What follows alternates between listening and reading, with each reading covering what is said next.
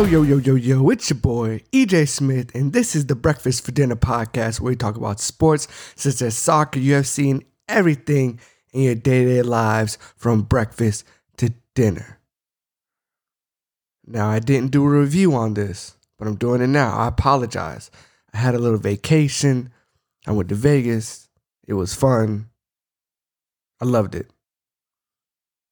But the Vegas 8, as we're going to call it. UFC Vegas 8. Smith versus Rakic. That card was pretty good. Let's talk about the co-main event. Neil Magny versus Robbie Lawler. It was a dominating performance from Magny. He was 14th, I think, in that division, and now he's definitely moving up the chains. I think his striking is pretty decent, but his grappling is way up there. I love it. He dominated Robbie Lawler for 3 full rounds. Robbie Lawler didn't know what to do. He tried to get in because he's the shorter guy, right? So he tried to get in and get those shots in. But let me tell you something, man. That division has changed. There's longer people. There's bigger people than Robbie. And honestly, I think it's time for him to pack it up. And then you had the main event, Anthony Smith versus Alexander Rakic. Same thing. Very dominating with his grappling. Took Smith down with ease almost. And I remember vividly, they were in Smith's corner. They were in Smith's corner grappling, switching positions and all that. Well, Smith was trying to transition, and Smith's coach said, "Hey, Anthony, you need to get up. You got to get up, man." And he just could not get up. He really couldn't. Rakic was holding him down, hitting him with big shots. And again, it was just a dominating performance. Now, let's get into what happened last night. UFC Vegas 9. The prelims were pretty good. There wasn't there wasn't that much excitingness to it, I guess you could say. But the main card was pretty decent as well. Brian Keller, he's fought 4 times now within a year. I think he's tied for, I think he's tied 4th for most fights in a year. He dominated that performance. He did a submission. I think it was an armbar, I'm pretty sure. Oh, no, I'm sorry. It was a guillotine. Rodriguez went for the takedown. They were up against the fence, and Rodriguez went for the double leg and exposed his neck, and boom, he was done. So I don't know if Brian Keller is going to go to bantamweight or featherweight, but whichever one he chooses, I think he's going to favor bantamweight. But he is a problem. He's now 22-11, and he's gonna keep ascending. I'll tell you that much. Aljo versus Montana Del Rosa. That was a striking clinic. She put on such a hurt on Montana. And props to Montana, right? Because she did not give up. She has a heart of a lion, no pun intended to Lionheart. But she is just tough as nails. She was still going with the jab, still trying to hit the hooks, trying to get the takedown. But let me tell you something. Arjo, I'm pronouncing this totally wrong. I know that. She was amazing. She hit her with the overhand rights, the jabs. The left jabs is what did it for Montana De La Rosa. I thought her nose was broken, honestly. And I heard from the commentator, I think it was DC, I heard that in the past she's had problems with that nose. So it was definitely compromised. Maybe even before the fight. But let me tell you something. She's gonna be a problem in that women's flyweight division. Cole Smith versus Hunter. I forget his name.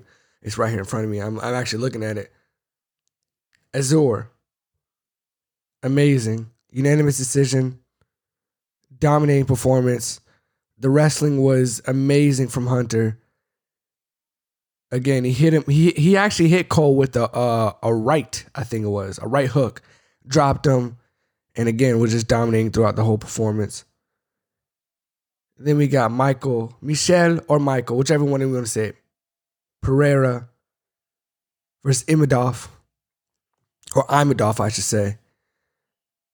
This was very interesting because Pereira is already a flashy person. And then you make him mad on the face-off. You mush his face in, you push him off on the face-off. Oh, no. Let me tell you something. That was a recipe for disaster. Michel was showing out. This was his coming out party. The welterweights better beware. He's only 27. This man, Pereira, was literally slapping him. He was kissing his hand. He said, I got these for you. These are for you. Literally, not even like Nate Diaz smacking like just like slap boxing. No, he was slapping hard. Like he was trying to knock him out with the slaps. And honestly, he did rock him with a couple of them.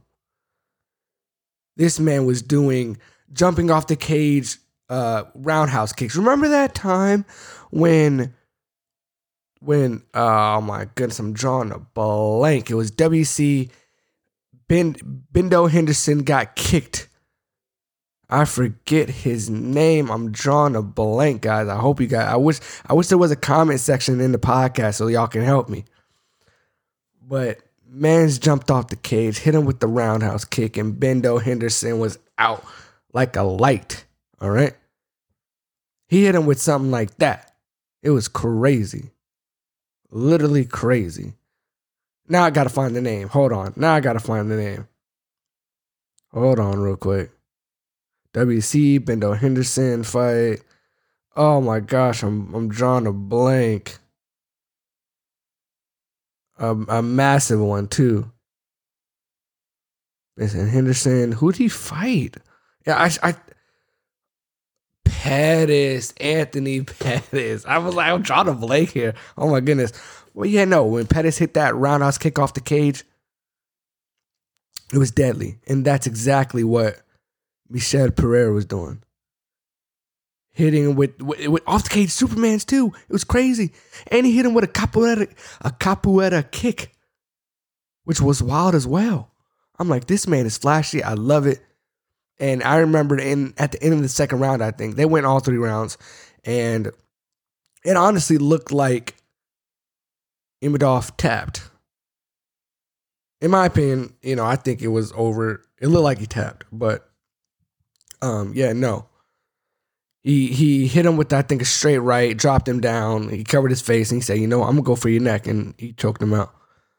Imadav, definitely was talking to the ref like, hey, man, I was good. No, you weren't good, brother.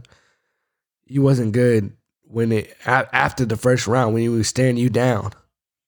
Don't you ever push me, Michel said.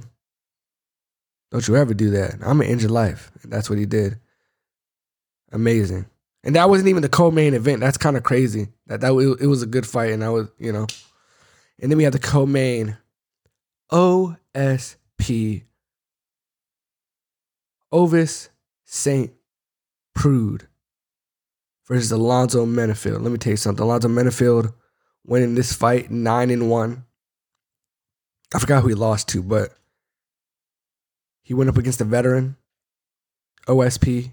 Now, OSP, here's a little history. He wasn't heavyweight. He dropped down to to light heavyweight. And he looks actually big. He looks really big.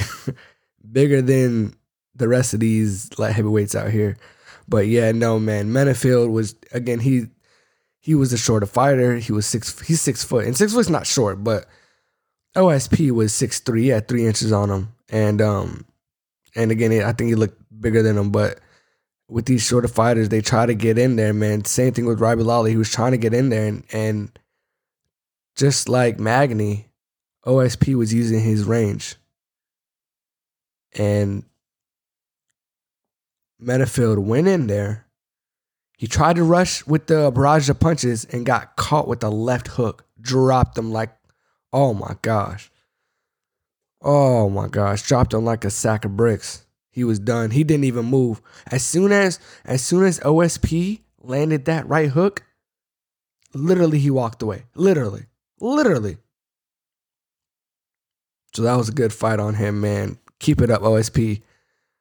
You're moving up the rankings, man. Keep it up. Then we have the main event, Overeem versus Sakai. Sakai was literally winning the rounds. Literally winning everything. I mean, there was some times where, Overeem was hitting him with shots. They weren't heavy, but just to let him know that he was there. Literally, it was Overeem holding his head up against the cage and Sakai just landing punches, landing elbows, landing uppercuts, leg kicks. There was one time where Sakai hit him with a downwards elbow, which was so smart. He hit 2 of them, and it cut Overeem like on the hairline, I guess. On the hairline. But Overeem's a warrior, so. But let me tell you something. So he said, Overeem was like, hey, the striking's not really working. He's beating me on the striking. So you know what? I'm going to use my wrestling. And that's what he did. He used his wrestling. He got him down, I think, twice. I'm pretty sure it was twice. 2 takedowns. I'm sorry, 3 takedowns. And the times that he got him down, he was just dominating him, just hitting him with punches. And and honestly, they were actually heavy. Sakai could not get up. He couldn't get up. Honestly, I don't even think he tried. I think he was just so gassed. When the 3rd round hit, he was just so gassed. He was so tired. He was and Overeem, every single round, he looked like a fresh chicken. He was like, come on, let's go. I'm ready. But yeah, no. Overeem took him down to the ground, I think, in the 3rd round. And that was a means to an end. He just hit him with barrage. He didn't mount him. I think he was in like full guard or maybe even half. But he hit him with elbows, hit him with heavy rights, heavy lefts. And Sakai looked like a bloody mess. It was over. I kind of felt sorry for Sakai because he's a promising fighter. He really is. That was his 2nd loss. He's 15-2 with 1 no contest, but I can't remember what that no contest was. But yeah, no. So I'm sorry. This thing went 5 rounds. He was gassed. Did I say 3 rounds earlier? This thing went 5 rounds on a fight night. Not even a UFC pay-per-view event. This was a fight night. That's pretty interesting. He was definitely gassed after the 3rd round. And again, Sakai was winning the striking game. But Overeem, he won the ground and pound. And when you have decent wrestling to a guy that doesn't really have good jiu-jitsu, that's what happens. 5th round, elbows, done, called a night. Let me get my check. But that's all I got for you guys today, man.